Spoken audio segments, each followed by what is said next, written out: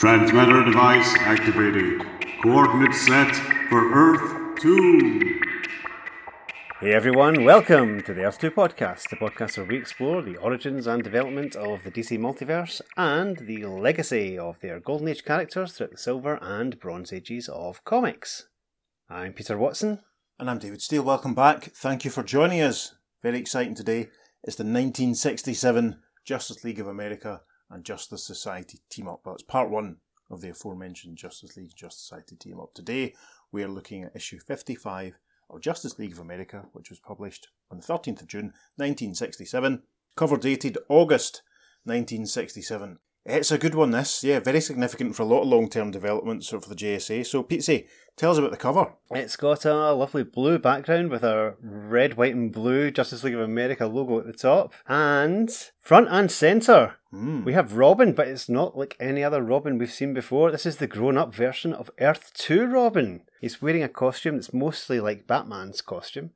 And he's got a different symbol. He's got a bat right in the centre of his chest, as you would expect, with a red oval around it.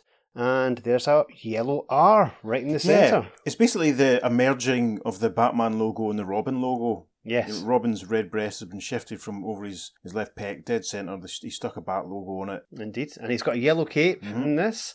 And he's got a bit of a collar on it as well. It's very much like Alan Scott's Green Lantern cape. Mm-hmm.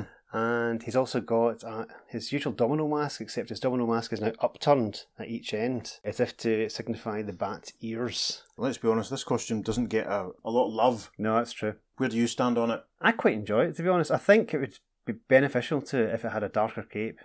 I think the cape is the thing that really drags away from it, but to be honest, it works for me. I can see it as an interim step. I like it a lot. It's Robin fulfilling his own destiny and becoming essentially a legacy character of his own. Years and years before all the various times that Dick Grayson has been Batman in the modern comics continuity. This is, as you say, it's an interim stage. It's almost like Dick is on his way to becoming Batman itself. I really like it. I mean, I like the yellow cape. I like the fact it all just looks slightly... It's such a combination of the Robin and Batman look. Yeah. A darker cape would have maybe swung it a little bit more towards Batman, but that wouldn't necessarily have been a bad thing, really. I don't know. It's weird to articulate why I like it. I mean, I recognise why a lot of people think it's crap and don't like it. Because it does look a bit of a fussed sort of hodgepodge sort of thing. Yeah. It's very of its time, and I think that's why I like it so much. There's one comparison I'd like to make as well, and that is, if you just look at his head with the mask and the collar coming up, it's very reminiscent of the first Earth 1 Nightwing costume. Yes. With the disco collar, as it was called, and obviously the more stylised mask. Yeah, that's definitely fair, and I wonder if if the Nightwing costume was influenced by this design. May well be. We'll never know, but you're right, it's a nice bit of synchronicity. Yep, but it's not just Robin, it's on this on this cover. Robin's actually punching out a bad guy, as you would expect. And in the background, there's someone who appears to be like an ancient Chinese warrior holding a mace and a shield, and he's pummeling Our Man, which is not good for the man of the hour. No. Also in the background, we have a chap with an orange top hat with a pound logo on it. He's wearing a monocle and a blue jacket, and he's taking down Mr. Terrific. Oh no! Finally, on the cover, we have a girl in a go-go dress and an elaborate hat, and she's taking out Wonder Woman. We have a caption on the cover that says, "Will a grown-up Robin win where his fellow Justice Society members are losing?" Terrific. Yeah, I like, just noticing there actually, I like how Robin's right foot very carefully placed as he's covered up Mr. Terrific's chest logo so that no one's had to write fair play. Yes, that's quite true. amusing. Yes, so who are these people that are fighting the Justice Society? You're going to find out very soon. Yes. So, straight in, and we have our opening splash panel, which has a big Justice League of America logo to the left, a little indicator that says the Justice League, and we get floating heads of Superman, Barry Allen's Flash, Hal Jordan's Green Lantern, and Green Arrow, which is nice to see. He wasn't in the last one, was he in the one before? I can't remember, but he certainly doesn't feel like a guy who's popped up too often in the team-ups. And then the other side of the logo, with a little indicator that says the Justice Society, and the floating heads of Our Man, Wonder Woman, Johnny Thunder, Mr. Terrific, Wildcat, Hawkman, and Robin. Now, Robin looks, the way he's drawn here and in the story, doesn't look quite as buff and grown up and mature as he does on the cover. No, that's true. But we'll talk about that further. The rest of the opening splash panel is taken up with the aforementioned gentleman in the blue suit and the orange top hat with the pound logo on it. The big ancient-looking Chinese warrior. The big burly guy who Robin was punching out, who's wearing a sort of green and black spandex outfit, and the sort of contemporary go-go girl. And above each of these 4 individuals, there's a black dot or a black sphere with sort of lines radiating from it. The guy in the blue suit's throwing money around. The girl in the go-go dress is carrying jewels. These will become relevant. So yes, the black spheres, pay attention to them. Now, at the bottom of all this, we have our credit box, which says art by Sikowski and Green, story by Gardner Fox, and then a caption box that says, 4 ordinary people struck by black spheres become extraordinary. So much so that not even the Justice Society of Earth 2 or their Justice League counterparts of Earth 1 knew how to handle the super crisis that struck Earth 2. Fantastic. So, into the story properly, top of page 2. Now, there is an awful lot of say what you see captioning in this story, which is probably going to save my vocal cords a little bit of explaining. In our preparation, I expressed my frustration and dissatisfaction with the say what you see captions. I think maybe because we've read a few stories that are kind of evolving a little bit beyond that now. It does feel a little bit, come on, Gardner, retro. Yeah, it gives, we're not that thick. We can see what's going on, I mean, there are several pages when you wouldn't even have to read the captions. You'd still be able to follow what's going on in the story. But we'll see how we go. Maybe Gardner was paid by the word. It's possible. I mean, who was editing JLA at this point? Julie Schwartz. Julie, right. Yeah. Julie's quite old school in that way as well, isn't he? So, our opening caption then for our first panel, JLA 55, goes a little something like this. Chinese bandit Hao Chu stands before a firing squad, sentenced to pay with his life for his crimes. Yes, we see Hao Chu tied to a post. He's a very large, well-built man, shaved head, moustache, or maybe he's bald. We can see the silhouettes of guns pointing at him, and there's a soldier, obviously in charge of the firing squad, and the soldier says, "Ready! Aim!" Caption for the next panel. Out of the sky hurtles a small black sphere. Yep, that's what we see, a little black dot appearing behind Hao Chu as the soldier shouts, "Fire!" An instant before the bullets reach their target, the globe sinks into the bandit's body, and... Yes, the soldier exclaims off camera, "Hiya! The bullets! Bouncing off him!" And we see Hao Chu looking very, very pleased, as indeed the bullets just bounce off him. He starts to break the ropes surrounding him. The caption of the next panel. With a snarl of utter fury and a blast of awesome raging strength, he rips loose his bonds. Yeah, we can see him snapping his handcuffs, and he starts punching out the members of the firing squad, proclaiming, "Fools! You are like straw men to Hao Chu. I am mightier than all of you." Fantastic. Don't mess with Hao Chu. So, a slow dissolve. Change of location. The caption for the next panel says, In Chicago, USA, stenographer Claire Morton is admiring a jewelry display when... Yes, we see Claire standing outside the jewellers looking in. We are sort of inside the jewellers looking out at her. We can see, necklaces and earrings and rings. She's a very fashionable, sort of short, side-shed haircut. She's wearing a Steeler dress, clutching her handbag. She's a hand up to her face, and she's thinking, I wonder if I'll ever be rich enough to wear such gorgeous gems. And we can see her being struck on the shoulder by another one of those little black spherical dots. And she thinks, Oh, what hit me? Caption for the next panel then says, As that eerie ebony is absorbed into her body... She uses her handbag to smash the window of the jewellery shop with a giant crash, and she thinks, Why wait? I can take all the jewels I want right now. Blimey. Caption for the next panel says, In London, England... Sorry, I just had a Friends flashback there. In London! Sorry. We should have London Calling by The Clash playing in the background of this scene just to establish where we are. Indeed. Because that's the law. Of course. In London, England, business magnate Horace Rowland strides towards a bank when... Yes, we see Horace from the back, middle-aged man, dressed, in the way that Monty Python characters used to dress as businessmen and accountants back in the day. Bowler hat, very smart suit, carrying a briefcase and tapping a brolly. You can see he's outside the Bank of London. Bank of London Limited, that looks like. Okay. Mm-hmm. And Horace is thinking, if I put across that business deal, it'll make a handsome profit. And then we see just in front of Horace, bouncing off the pavement up towards him, it's another one of the black spheres. Horace thinks, hey, that black ball almost struck me. Next panel, top of page 3, he's now holding it in his hand. Close up, we can see that it's radiating, and he's peering closely at it, thinking, it's warm, pulsing, as if alive, and it's entering my skin, becoming a part of me. I have such a strange feeling, as if I suddenly gained fantastic powers. Caption for the next panel. In a matter of moments, Roland absorbs the blackness, rushes into the bank vault, and... We see Horace ripping open the vault of the bank, thinking, why should I bother making money legitimately? It takes too long. There's a fortune waiting here for the taking. As one bank guard has attempted to cosh Horace in the back of the head with a thud, but it doesn't work. The bank guard thinks, Can't stop him. We have another change of location now. At Shore Stadium, youthful ex-fielder Marty Baxter is too intent on a personal problem to notice the ebony spheroid bearing down on him. Yes, Marty's at a baseball game. You can see number 10, we see the picture, we see number 29 on the pitch in front of him. Marty's wearing a brown suit, we see him from the back. The black sphere falling down towards him, and Marty's thinking, I'd be out there batting in this World Series if I didn't come up with arthritis, making it impossible for me to swing a bat.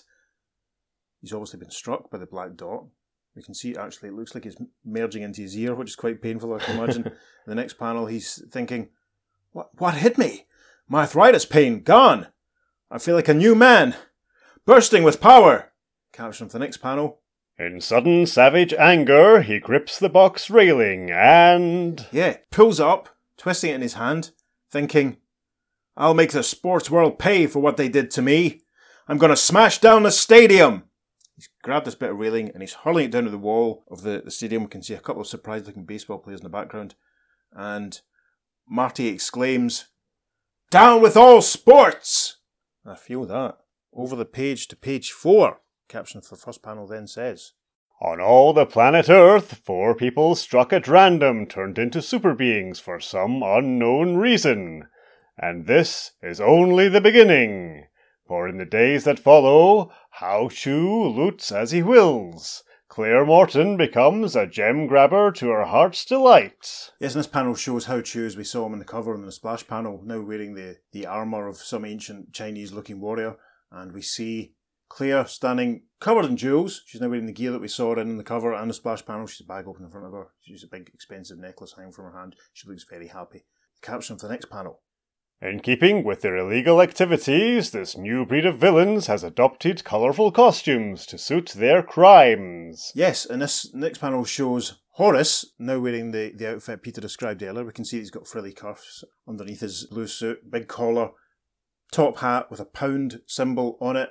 We can see Marty Baxter in the background, wearing, to me, something that reminds me a little bit of Chemical King of the Legion of Superheroes. Yes, I can entirely see that, yes. Yeah, it's sort of green with sort of black detailing. Horace looks like he's juggling $50 notes and a couple of $10 notes. They certainly don't look like British currency. No. Anyway, and he's thinking, money, money, money. He's obviously a big ABBA fan. I can't get enough of it. Or maybe that panel actually inspired ABBA. May well have done. We'll never know. Abba, if you're listening, please get in touch. Yes, please do. Let us know. That'd be amazing. In the background, we can see Marty. He's smashing up another sporting installation. I don't know if they're supposed to be there together. I think it's just meant to be slightly representative. Yes. Marty is thinking as he works, nobody will ever play football in this field again. Tremendous. I can empathise actually with these guys, because I would really quite like to have a huge amount of money and, I'm not that fussed about sports. I can't lie. Yeah. So, after the setup of the villains, we have another slow dissolve, and it's the first appearance of the Justice Society. In this issue, we have a caption box that says, Gathered in answer to this worldwide criminal outburst are certain members of the Justice Society of America. Yes, the Justice Society, for all this has taken place on Earth 2, that parallel planet of Earth 1 out of which operates its counterpart, the Justice League of America. Yep, from left to right, with little scroll-type banners heralding their appearance, we see Mr. Terrific, returning for the first time since JLA 38. We see the certainly more mature-looking Robin. There's a slightly different detailing on his suit compared to what we saw on the cover. We see the Wonder Woman of Earth 2. We see Wildcat, he was in the last team-up. Hawkman of Earth 2, who we've not seen for a while. I think probably since JLA 38 as well, I seem to remember. So. Mm-hmm. And my old mucker, Rex Tyler, the Hour Man. He wasn't in the last one. Nope. I don't think he was in the one before that either. Nope, good to see him back. And was he in the one before that? So we probably haven't seen Rex since he was last in the showcase. So that's tremendous. So the caption then for the next panel says, At this emergency meeting, Hawkman serves as chairman. Yep, so in this panel we see Hawkman, Mr. Terrific, Wonder Woman, Robin, Hour Man, and Wildcat sat around the Just Society meeting table. Hawkman is saying, Before we get down to the urgent business at hand, I want to welcome Robin as a new member of the Justice Society. Yes, and a very delighted looking, very happy to be there Robin, who doesn't look as if he's actually taken a seat yet, standing there, and he says, It's an honour and a privilege, Hawkman. Tremendous. Over the page then, we have a caption that says, No longer the boy wonder, the grown-up Robin acknowledges the round of applause. Yes, round of applause. Yep. Dick's being applauded by his teammates, and he says, First of all, I want to convey Batman's best wishes. Though he's in semi-retirement, he still goes out in special cases, which is what's keeping him from attending this meeting. And Wildcat responds, Donny Thunder has no such excuse. He's always late. Next panel, the conversation continues as Robin says, Now for my own. I want to thank the Justice Society for fulfilling my life's ambition to be a member of such a distinguished group. I'll do my best to prove worthy of the honour. Hourman says, You've joined us at a super crisis, Robin. And Wildcat continues, How to handle this Black Spheres puzzle. We should probably mention at this point, before we go any further, Robin's costume, the detailing in the chest is a little simpler than what we saw on the cover. There's no red oval, it's just basically a yellow R stuck on top of the Batman logo that appears to have the head of the Batman logo chopped off. Again, the detailing in the mask is evident, and there's also some looking at the arms of the costume, that it's been drawn with sleeves like the Robin outfit traditionally sort of had. So I wonder if the colouring was maybe a last minute decision, if he was meant to still have short sleeves, or maybe they thought the short sleeves maybe made him look too junior. Quite possible. It's possible, eh? So the conversation then continues at the bottom of page 5 as Hawkman says, As far as we can make out from what we've learned from Interpol, 4 globes fell out of the sky and turned 4 human beings into supercriminals. Mr. Terrific continues, In some mysterious manner, these spheres altered the mental and physical structures of 3 men and a girl. And Hourman continues, endowing them with powers only certain members of the Justice Society can match. Hawkman pipes up in the next panel, Then we'd better go out and match powers with them. I suggest Mr. Terrific and I take on that London businessman who's mad over money. And Hourman says, If there are no objections, I'd like to handle Hao Chu in China. Wonder Woman then chimes in, Claire Morton and her jewellery capers seem made for me. and Wildcat then pipes up, That leaves us, Robin. We'll team up to go out after that former baseball star who's been smashing sports arenas. Robin finishes this little discussion by saying, That suits me. I'm a rabid sports fan and would like to put an end to his game. Terrific. So, caption for the final panel on page 5. As our man swallows that miracle pill that gives him supercharged energy for 60 minutes, Wonder Woman takes off in her robot plane, Robin and Wildcat in the Batjet, and Hawkman wings it with Mr. Terrific. Yes. I love the fact that basically Hawkman's just carrying Mr. Terrific on his shoulders. Yeah, It's like they're at a gig. bizarre. It's like they've gone to see a band and Terry's climbed up on Carter's shoulders so he can get a better view.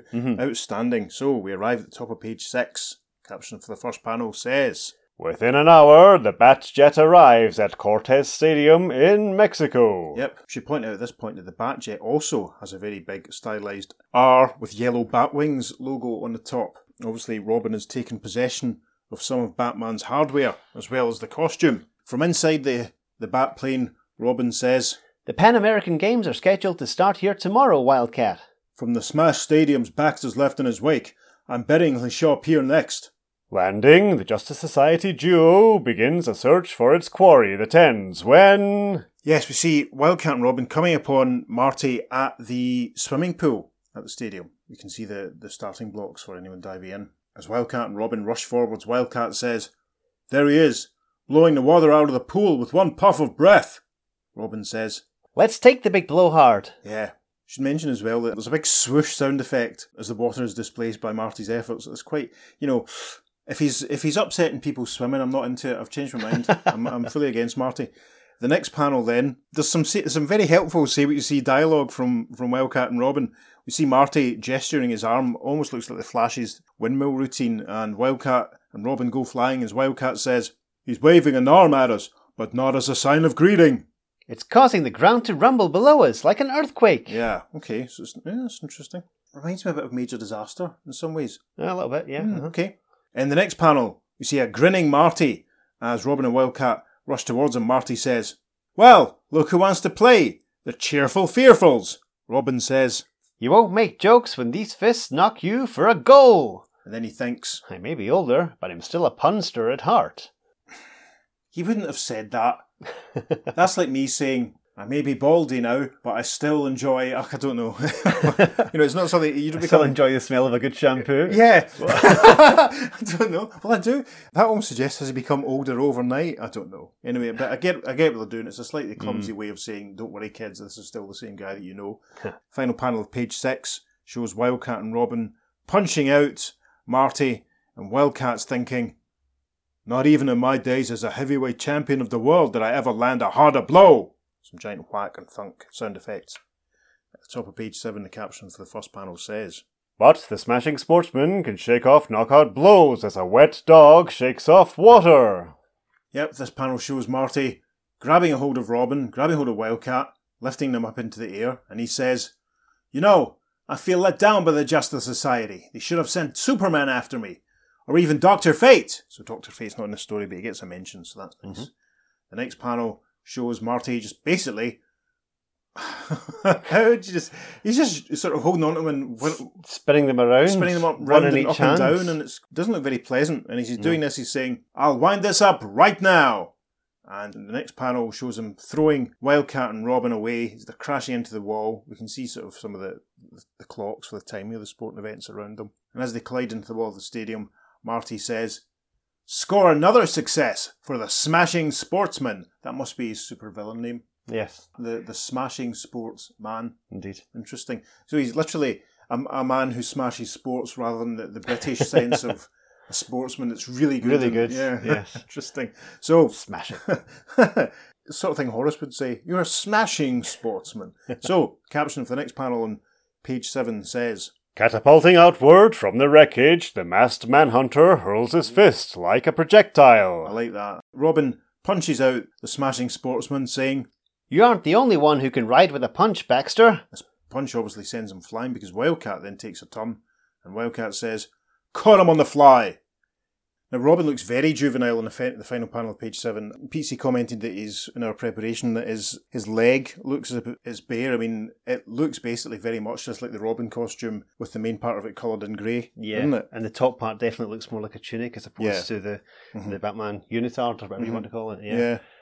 Top of page 8, Marty's on his back on the ground, Wildcat and Robin bidding towards him. And again, Robin does not look like an adult. No.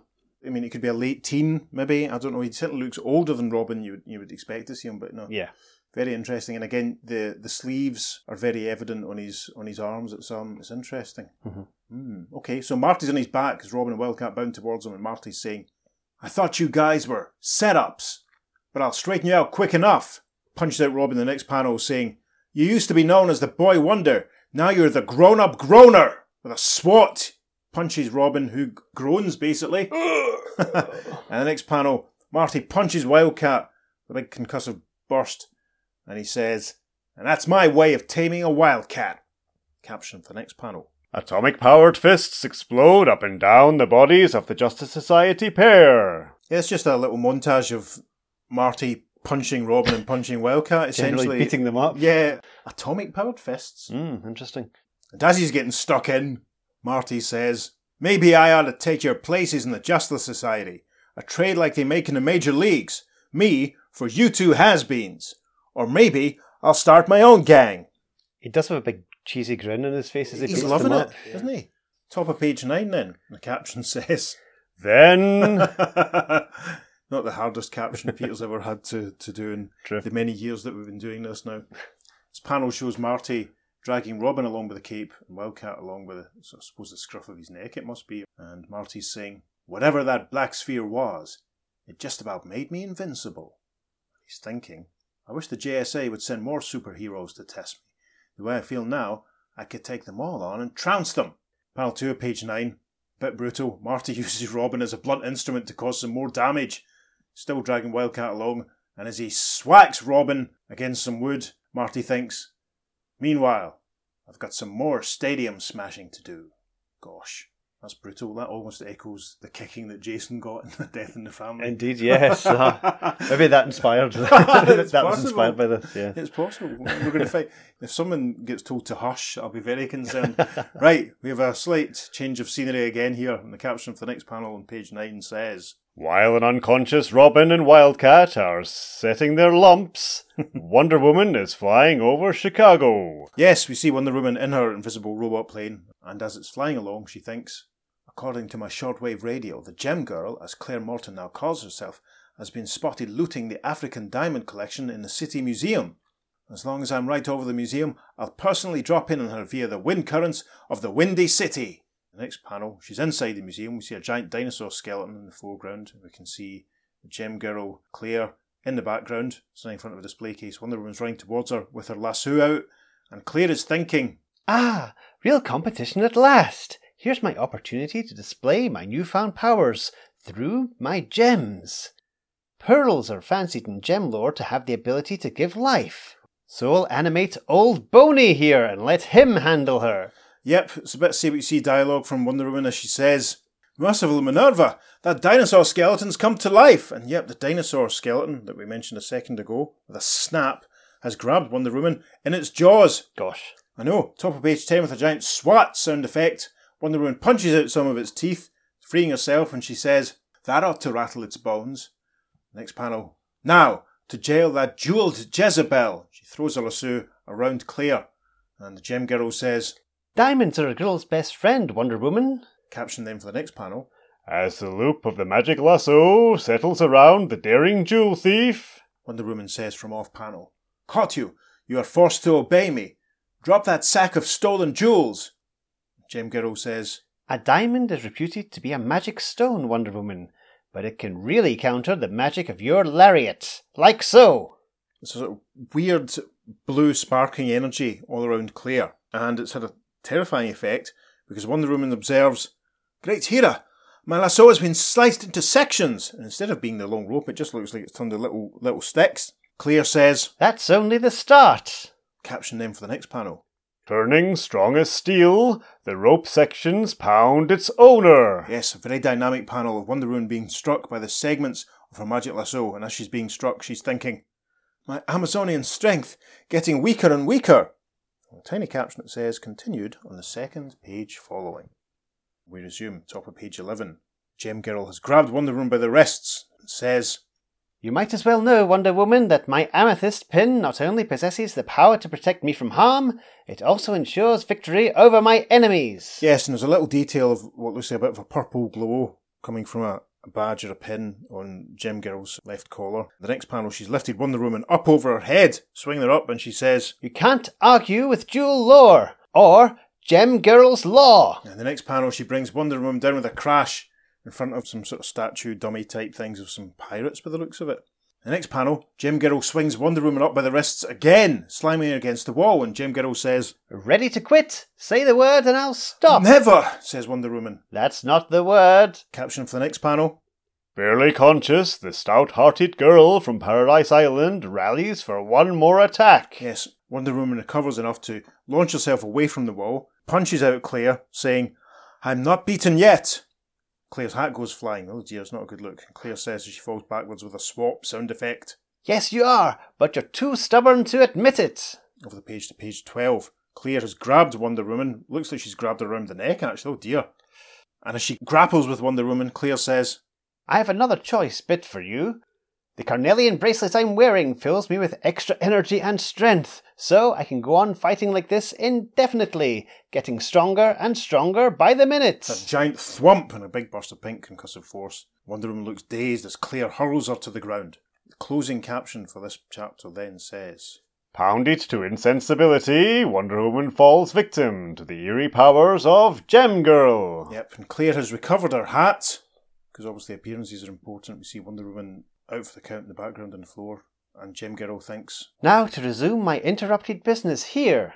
Caption says, story continues on the second page following. The rest of the page is taken up with an advertisement for issue 73 of Brave and the Bold, starring Aquaman and the Atom, And then we have the letters page for this issue, and Pete wants to point something out from this letters page. Yep, there is a letter here. The very first letter is quite a long one, and it's from future comic writer Bob Rozakis. Fantastic. Probably best known as the Answer Man from Yes. the Daily Planet columns, which we will go into in depth, I'm sure, when we reach the Bronze Age. And basically, he is talking about his disappointment in GLA 52, saying that the Justice League all fought their foes as individuals and didn't really do any proper teaming up. So it's more like solo stories for all of them, which is kind of like how the Justice Society started in All-Star Comics. So, yeah, interesting commentary there from Bob. As I said, we'll definitely be covering some of his stories later on, and definitely be talking about the Answer Man column. I really used to enjoy the Answer Man. Oh, me too. Because, yeah. you'd get people writing in with interesting questions that you would give a reasonable, just simple facts that maybe someone didn't realise, but then you'd also say something like, how much is issue 59 of so-and-so worth? Yeah. And he'd reply, 20 cents in good condition. In good condition, yeah. It was always in good condition. Yeah, so they're always quite funny. And you could just sense the disappointment of the reader going, Yeah. Bob sort of thinking, I've got better things to be doing with my time. Yeah. Ask me a better question. So yes, we will hear more from Bob Rozakis. Bob, thank you for making your Earth 2 podcast debut. Right, now we arrive at the top of page 13 of the story, and a big opening caption box that says, The Super Crisis That Struck Earth 2, Part 2. And the caption for this first panel says, Halfway across the world, in a London banking establishment. Yes, and we see Horace at the front of the panel, putting huge big wadges of cash into an open bag. He looks very Batman villainy, doesn't he? Yeah. Uh-huh. Batman TV villain with that top hat with a pound on it and Yeah. the suit and the frilly cuffs and stuff. We can see piles of coins on what looks like a bookcase behind him. There's a chandelier in the background, many columns. It's obviously a very fancy London banking establishment. The Winged Wonder and the Man of 1,000 Talents have arrived in the background. Hawkman says, There's the Money Master, helping himself to all those pound notes. and Mr. Terrific says, I'll give him a pounding he didn't expect. yes, emphasis on pound. Mr. Terrific taking Robin on at his own game there, and beating him quite frankly. The caption then for the next panel. Mr. Terrific, who has mastered every wisdom, every physical ability known to man, hurls himself upon the financial felon. Yep, Terry strikes a massive big left uppercut at Horace's face as we get the now traditional for this comic burst of pink concussive force. We can see some money falling to the ground around him. Horace doesn't feel a thing. He thinks he's fighting a losing battle. By planting my feet firmly on this marble floor, I am able to absorb the very quality of marble into my body. Mr. Terrific recoils in the next panel, clutching his fist, saying, Yow! My fist, throbbing with pain. His jaw felt as if it had been turned into stone. In a matter of speaking, it did, says Horace, calling himself the Money Master now, of course. And we see in the back of this panel, Hawkman is moving towards Horace, but Horace is reaching up to touch a clock that's on the wall. The next panel has a sort of crack and zzz, electrical sort of sound effect. And as the Winged Wonder strikes at Horace, Horace says, just as by poking my hand into this electric clock, my body can absorb the entire electrical energy of a power plant. Hawkman says, You don't think that boast will make me keep my hands off you? but then, Yeah! yes, a big burst of electricity in the final panel of this page as Horace strikes, saying, fortunately, you're not touching the floor, or your body would be grounded, and you'd die a shocking death. Top of page 14, Hawkman is still gripped in the thrall of the electrical shock, and he says, I can't let go. I Can't Let Go was a big hit for the Hollies in the 60s. Round about this time? Round about this time. Actually, Okay. genuinely, it's a really, really good song. Perhaps it was inspired by this I very wonder story. if it was, and I mean, and this isn't one of my menswear jokes when I say that. No. An unusual phrase that sounds a bit like, well, that could be a menswear B-side. Genuinely, the Hollies had a hit single called I Can't Let Go. So, as Hawkman writhes under the electrical onslaught and says that he can't let go, Horace the Money Master says, eventually you will, but you'll be in no condition to realise it. A bit of excitement in the next panel then, as Mr. Terrific strikes at Horace from behind, saying, Here's where I short-circuit you, money madman. Yep, Mr. Terrific has struck Horace from behind with a very ornate-looking bit of furniture, it must be said. Perhaps he'll tell us what it is. We can see a zzz as the electricity shots out and Hawkman falls free. Mr. Terrific thinks, I let go of the metal lamp just in time, or I'd have got a dose of that electricity too. metal lamp, interesting. Okay, then the caption for the next panel. As those paralyzing lightnings fade out. Mr. Terrific leaps forward and grabs and spins Horace. Mr. Terrific says, Your ill-gotten gains won't do you any good now. And Horus, as he goes flying into a bookcase full of coins, says, "Maybe my purloined profits won't help me, but the rest of the coin in this bank will." The crash, he collides. The coins go flying over the page, top of page 15.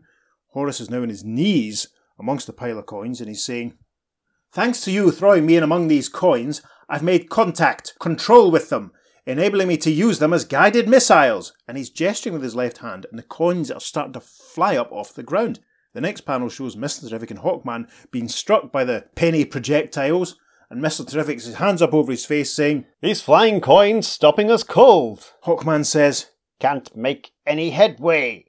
In the next panel, we see that Horus is gesturing up towards a big fancy crystal chandelier that's hanging from the ceiling, and he's now saying, "Having absorbed electricity from the clock, it gives me control over all the electrical objects in the bank. Chandelier, make like a bomb!" And with a giant crack in the next panel, the chandelier falls on the ground and takes out Hawkman and Mr. Terrific. Horus stands over them in the next panel, saying, "Ha ha ha ha! These two great Justice Society crime fighters knocked out, and I've hardly begun to fight." Blimey. Scene change now at the top of page 16. On the other side of Earth 2, along the well-travelled Silk Road between Lancho to Kashgar. Yep, we see Hao Chu, and he's basically holding up a big fancy old car. The driver of the car is getting out, and so with a couple of other slightly stereotypically drawn Chinese people. Hao Chu, with his big spear and his shield, is saying, "Out of the car! I am taking your bags of gold!" One of the people getting out of the car says, "Mercy, Hao Chu!" In the background of all this, it looks maybe like he's flying actually. We can see a yellow and black outfitted figure arriving on the scene. Hao Chu very helpfully tells us what's going on in the next panel. As he sees our man approaching, he says, "Hi, leaping devil, come stop the great Hao Chu! My spear shall stop him!" Yep. Hao Chu draws his spear back as our man runs towards him. The next panel, he's thrown the spear, it falls in front of our man with a thunk, and the man of the hour proclaims, "Your throw fell short!" "Of course! To hit you, too easy!" The caption for the next panel then says, As the ancient weapon thuds into the ground, it glows, sends up a column of supernal brilliance into the sky. Yes, with a slam sound effect. The aforementioned bursts of energy radiate out from her. Rex recoils, thinking, "Ran into a column of solid light." He's down on the ground in the next panel, reaching for the car in front of him, and he thinks to himself, "My super-energized body's still charged up enough to show him some super-powered stuff of my own." Over the page now to page 17. Lifting the touring car like a toy. Classic. Superheroes throwing cars at bad guys, that's what it's all about. Our man throws the car, which knocks over Hao Chu, and in the background a couple of the Chinese passengers from the car, while the driver says, "Our car wrecked." And one of the passengers says, "A small price to pay to save our gold." So there's a giant kablack sound effect as Hao Chu goes down in the foreground. The next panel, our man is thinking, "Time's running out on me. I'd better double up on my fist action." You see him punching up at Hao Chu. To his intense amazement, the Chinese bandit rises high into the air. Yep, see what you see. Rex says, "Wow, did I sock him that hard?" As Hao Chu goes flying upwards, Hao Chu is drawing out his sword, and says, "Prepare to die, foreign devil." and then with a horrible bit of stereotyping as he falls back down towards our man with his sword drawn, he says, "I make chop suey out of you." bottom panel of page 17. Hao Chu goes to strike our man with his sword, but... "Aye, you real devil! No man able to break my blade with fist." Yes, the sword shatters with a skreek sound effect, and our man says, "I'm just as tough in defence as I am on offence."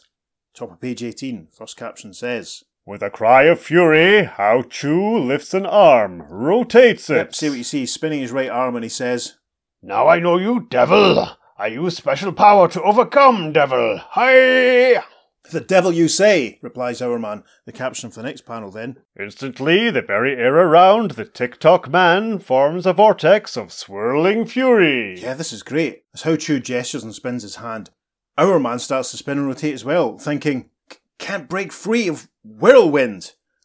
The next couple of panels show him burrowing down into the ground. And as this goes on, our man thinks, "It's boring me into the ground. Not even my miracle pill can help me here. How far down is he going to send me?"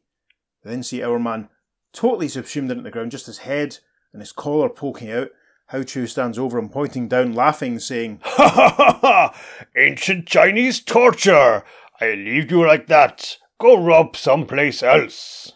Our man is thinking, at least he stopped the whirlwind. But even if I do manage to get out of here by that time, Hao Chu will be far gone. Wowza. Top of page 19 now. Meanwhile, in the secret headquarters of the Justice Society of America, where Johnny Thunder, having arrived too late to go on assignment, impatiently awaits the return of his fellow members. So we see Johnny standing in front of the eagle mascot of the Justice Society, looking at his watch, saying, "What's keeping them? Where'd they go? Maybe they can use my help." Caption then for the next panel. At long last, the door opens and... Very dishevelled Justice Society enters. Johnny says, "You're back, but look at the shape you're in." Wildcat says, "We're lucky to get back here alive." Robin says, "We tangled with super criminals that none of us could overcome. Mr. Terrific contributes, My timing was way off." a little bit of time has passed. The caption for the next panel. After their stories have been told... This is a very, very funny panel. Wonder Woman's got her head down on the table, Robin in the background looking totally done in, Wildcat with his costume torn at the sleeve, Mr. Terrific the same, Hawkman looking very thoughtful and pensive in the front, and Johnny is saying, "You should have waited for me. Me and my Thunderbolt would have trounced them. Maybe it's not too late. I'll send Thunderbolt out after them." "Say you!" A little asterisk in a helpful caption box that says, Having been raised by Batnesians, Johnny Thunder was given a magic thunderbolt as a gift, who was duty-bound to obey him whenever Johnny said the hex words, "Say you." Say you. Thunderbolt has appeared in the next panel. Johnny's saying, "Thunderbolts, get out there and capture Horace Rowland, Claire Morden, Martin Baxter, and Hao Chu." What was that last name? Hao Chu! Gesundheit! Oh God, that's awful. There's a caption for the final panel on page 19. Half an hour goes by, then the door opens again, and... Yes, we see the Thunderbolt with his little, the little sort of lightning motifs on the top of his head, slightly twisted. Yep. There are stars circling him. He looks very dizzy. And Thunderbolt says, What a brawl! I've met my match. Not even my Batnesian hex magic could stop those super-dupers. "Huh? Move her over, JSA," says Johnny. "I'm joining the losers table." Over the page then now to page 20. Johnny's had a thought and he says, "Wait, I got another idea." The Thunderbolt says, Oh no! If it concerns me, please have mercy. "Your next assignment is nothing to be afraid of." Says you. Says me, say you. "Get over into Earth 1 and bring back some Justice Leaguers. Maybe the League can succeed where the Society failed." With a giant zoom effect, we see the Thunderbolt departing in the background. Johnny puts a conciliatory arm on Hawkman's shoulder and says, "This is no reflection on you fellas, you understand. It's just that the JLA might have a fresh viewpoint. Maybe they can come up with an angle we can't." Hawkman says, It's worth a try. and Robin says, Anything's better than resigning ourselves to defeat. the caption then for the next panel, Instantly? Well, almost instantly. yes, the Thunderbolt was arrived with 4 Justice League members with him in tow. Johnny, very helpfully, tells us who the Thunderbolt was brought with him. Huh? Only Superman, Flash, Green Arrow, and Green Lantern? Where are the others? You said bring some. To me, some means 4. Yes, and so we see the Flash with his costume torn around the shoulders and the leg, and Green Lantern behind him, and Green Arrow looking very dishevelled, and even Superman has a few tails in his costume, which is very unusual. Mm-hmm. As the JLA march in, the Flash is saying, "Phew. As if we didn't have enough troubles without Johnny and his Thunderbolt complicating our lives." Green Arrow says, We've got to get back to our own Earth. And Superman continues. "And fast. A super crisis has struck our world." Top of page 21, Hawkman says, We're mighty sorry if we interfered with some case you're working on, Wildcat says. "It's just that we battled 4 super criminals who had absorbed black spheres that gave them evil superpowers. And Wonder Woman continues. It's bad enough losing out to them, And Our Man concludes. but to stand helplessly by, unable to make a move to stop Earth from falling into their clutches." Superman then continues in the next panel, "Great Krypton. Sounds like the same case we were working on Earth 1. And in the Flash says, "That figures. What happens on our Earth generally happens on yours. We took a licking just as you did. We were in headquarters trying to figure out a plan of action when whammo! Here we are." The Man of Steel says in the next panel, "Well, all right. As long as we're here, we Justice Leaguers might as well work with the JSA." Green Lantern says, Right, if we can find a way to overcome the black-cloaked humans here, we could repeat it on our Earth. Our first move is to find out more about those black spheres. Nice close-up of Johnny in the Thunderbolt in the next panel as Johnny says, "Say, you'd think one of us would have found out something about them." Say you, that means me. Okay, I can tell you where they came from, why they're here. Oh, I never thought of asking T-Bolt that. We arrived at the top of page 22. Robin says, But how did you manage to find out? and T-Bolt replies, Just because he's a cook, don't think I am. yeah, the Thunderbolt points at Johnny at this point. Naturally, before I started fighting them, I found out all I could about those crooks and those black spheres. And Johnny Thunder says, Hold your Badnesian tongue, Thunderbolt. Do not hold it. Go ahead. Say you. Tell us what you know. The next panel shows Thunderbolt in front of a diagram that he's sort of drawn in, either on the wall or in thin air. I'm going to let Thunderbolt's dialogue explain this. The black spheres came from a universe in which they evolved in positive time to a peak at which point they became the ultimate in super intelligent life. Then they started to devolve rapidly in negative time, losing their intelligence. Yeah, we'll put this panel on the socials. Thunderbolt continues in close-up in the next panel. To escape their doom, they sought out another universe still on positive time. Ours. In order to maintain and even increase their superpowers, because time was short, they had to hurl themselves at random into our universe, hoping at least some of them would make contact with the highest of all Earth life forms, human beings, and be absorbed into their bodies. But only 4 of them made the vital contact. The remainder evidently perished. Superman, Flash and Green Lantern observing that panel, and in the final panel we see Hourman, Hawkman and Wonder Woman in the background as the Thunderbolt concludes. On contact with a human, the life force of the black sphere was absorbed by the human, where it'll remain semi-dormant until it recovers from its journey. And Hawkman asks him, But what made the 4 humans act evilly? and in a close-up again, Thunderbolt looking very much like the guy who plays J. Jonah Jameson in the Spider-Man movies. Don't you think? Yes, he does. Can you see what I mean? Yep. What's his name? J.K. Simmons, yes, of course. Yes, so I think from now on, the Thunderbolt is going to have to be played by J.K. Simmons. That's, when we make our live-action JSA movie, that's who's going to play him. If I'm ill one week, we'll get his agent on the phone. Yeah, we'll get J.K. to stand in. I'm sure he'd be up for it. I'm sure he'd love to come round to Mount Florida and sit in my living room reading comics. Yes, J.K. Simmons then continues in close-up. Strangely enough, the chemical union of alien and human caused an evil reaction. The 4 humans found themselves forced to carry out their secret wishes in a criminal manner. Eventually, when 4 alien super beings awaken, they will be in full control of their human hosts. Blimey.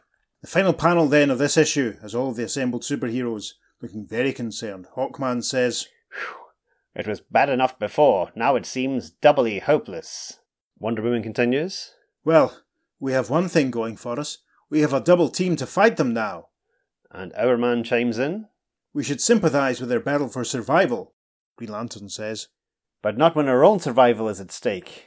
And Robin concludes JLA 55 by saying, Man, I sure wish I knew how this is going to turn out. and a closing caption which then says, So say we all, Robin. But to find out how the Justice Heroes cope with this super crisis, see the next issue of Justice League of America. The end. Well, that was breathless. Yes, a lot of stuff happened very quickly. Rattled through that issue. I'm stunned at how quickly we got through that. A few things I want to comment on straight away. Yes, is go for it. the idea that the Black Spheres turned them all evil. Well, How Chu obviously was pretty evil in the first place, considering he was being executed. Yeah, he was facing a firing squad. And was Horace already thinking about embezzlement? Was Claire already thinking of, well, you're right. I mean, he must have been a nasty. I don't really have too much to say about it. The artwork was nice. Sid, as I remarked the last time, Sid Green does wonders for Mike Sekowsky. There's some really great standout panels, Yep, a nice mix of heroes. Interesting, as we remarked at the time, just going through it, how Robin looks older and younger in certain panels. A very simplistic story with a lot going on, but the say what you see captioning and dialogue meant, to be honest, I found it a little bit unsatisfying. Yeah. Not the chewiest, shall we say? Yeah, true. I don't really have too much to add. Again, it's very much, as has been the case for a couple of these JSA JLA team-ups, is that part 1 is very JSA focused. Yes. I mean, the JLA literally just turned up at the very end. Yes. Not of their own accord. But yes. Yeah, which is great. You Yeah. know, that's what we're here for. Guest So- stars in their own comic, yeah. I mean, no, you're right. I mean, 37 and 38 was very JSA, especially the first part was very Yeah. JSA focused, and the second half of 29 and 30, was quite JSA focused. I mean, it's almost like they're given centre stage. Yeah. It's less of a crossover than a JSA story guest starring the JLA. Not that I'm complaining. I mean, the Hourman fight sequence was tremendous, and you Yeah. got to throw a car about, which as I said is great fun. True, yeah. I think possibly the most insubstantial one that we've done. I don't know. We need to address Superman's costume, because as we all know, Hmm. Superman's costume at this period is invulnerable. It would have been indestructible, so you can't have a torn costume. However, who's to say that costume wasn't in for the wash and this is a spear he had kicking about he was wearing? Yeah, I mean, That's the only explanation I've got for that. I mean, we don't see the people who they're fighting on Earth 1.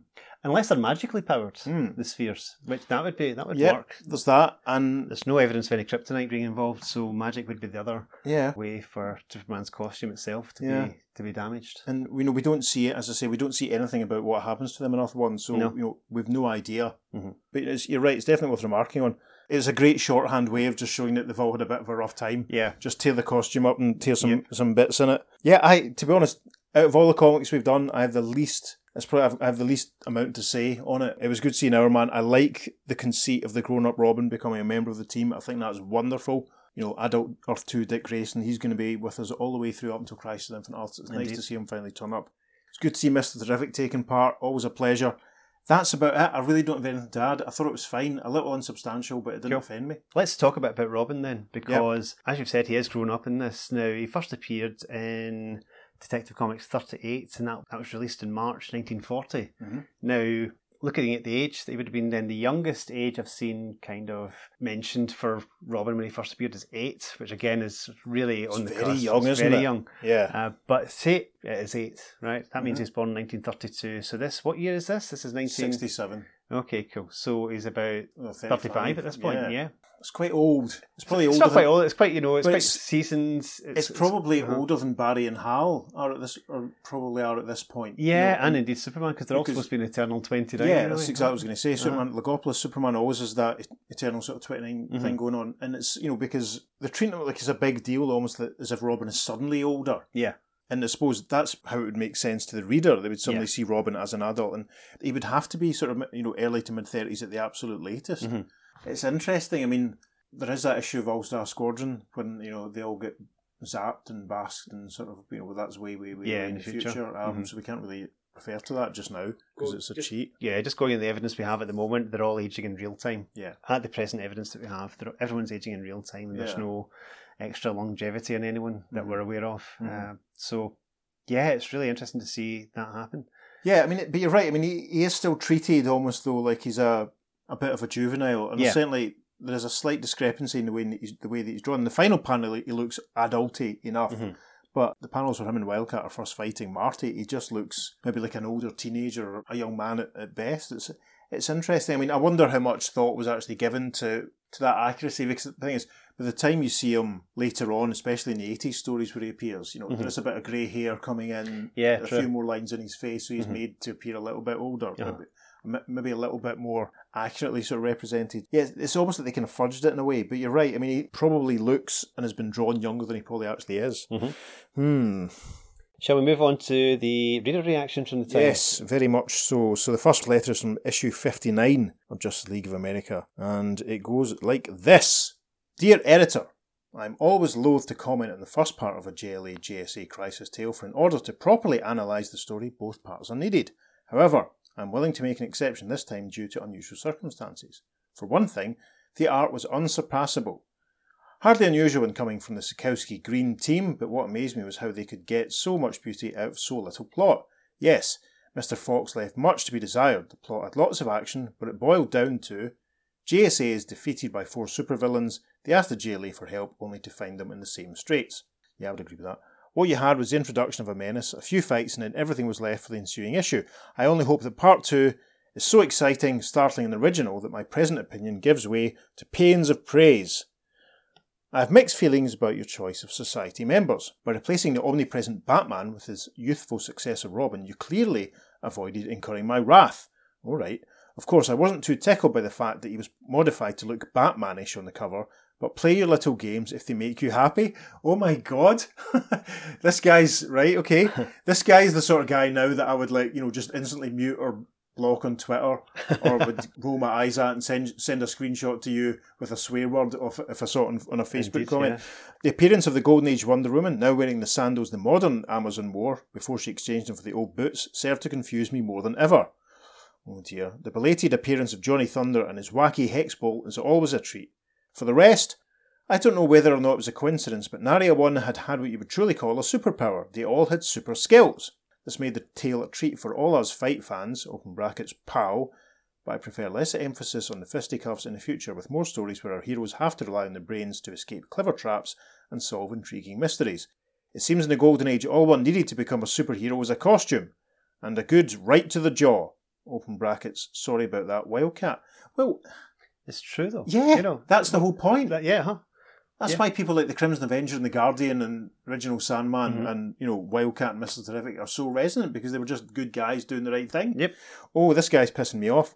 I'm having more of a response to this letter than I am to the story. Right, so this letter continues. The Justice League itself was rather slighted this issue, making a sort of guest appearance in their own mag. Well, there is a precedent. We've talked about this. Your JLA choices were none too original. The overexposed Soupy, Flash and GL, and lo and behold, Green Arrow. You could have fooled me. The way you treated him in Aquaman, I'd have sworn they retired. Well, that's a fair point, probably, actually, about Ollie at least. On page 20, you show Superman's indestructible super costume in shreds. Yep. It's things like these that keep me awake at nights. Hopefully next issue's suit will reveal that he is tangled with things magical or Kryptonian, whatever it is. It better be good. The Man of Steel has to send a suit to Kandor for repairs, and you know the exorbitant prices those foreign tailors charge.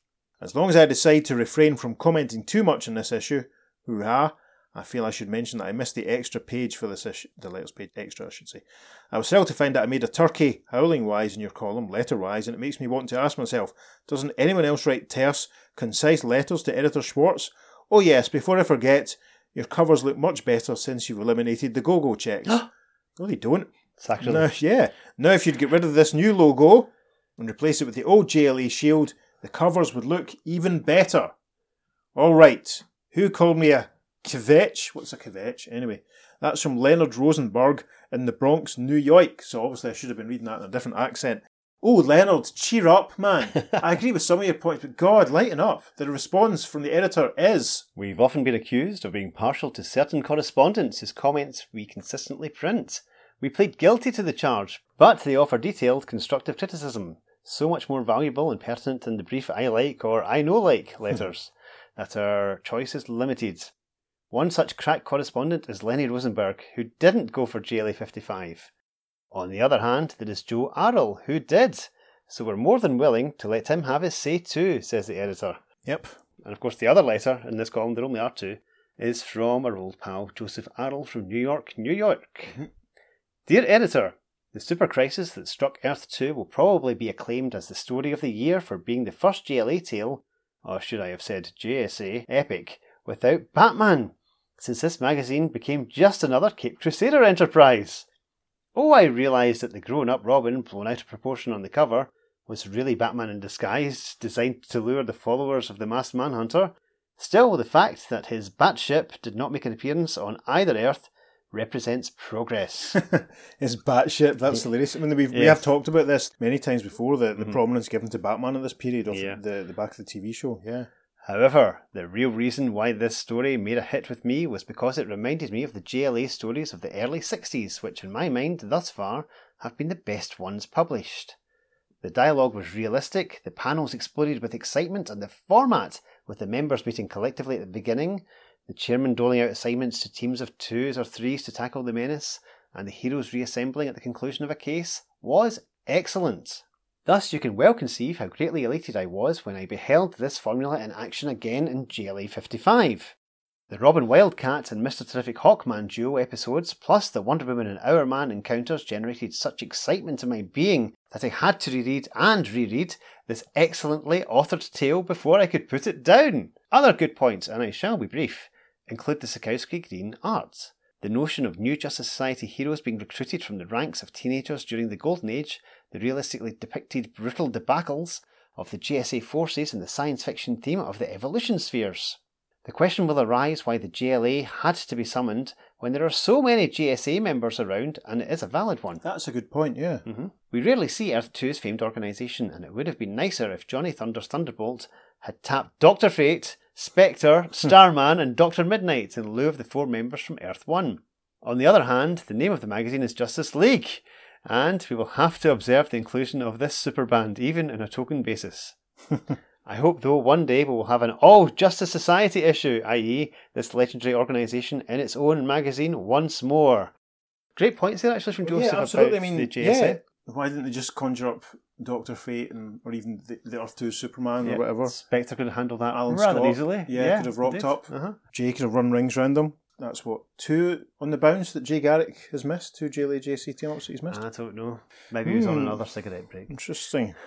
It's fair points that Joseph has made there. And again, because it's the question that I've asked myself. Like, we've talked about how the JSA members were revived and showcased and Brave and the Bold. Now they seem to be, well received, but no one apart from the Spectre got their own book. Yeah. Were the JSA visits during the summer done because they were popular? But again, they weren't obviously seen as a big enough draw that they would get their own book. They wouldn't get their own book again until the mid-70s. I wonder how much thought was given. Probably never know, but it could have been good. And of course, it would have taken us much, much longer to do this whole podcast. True. Very true. Yes. So that was a question you ask yourself. But if you want to ask us a question, listeners, you can get in touch. You can email us at theearth2podcast@gmail.com. Make sure you follow us on social media because there will be a lot of classic panels going up from this issue because there are some really, really nice panels. And of course, that amazing Thunderbolt diagram that explains everything. Yes. Will be going up.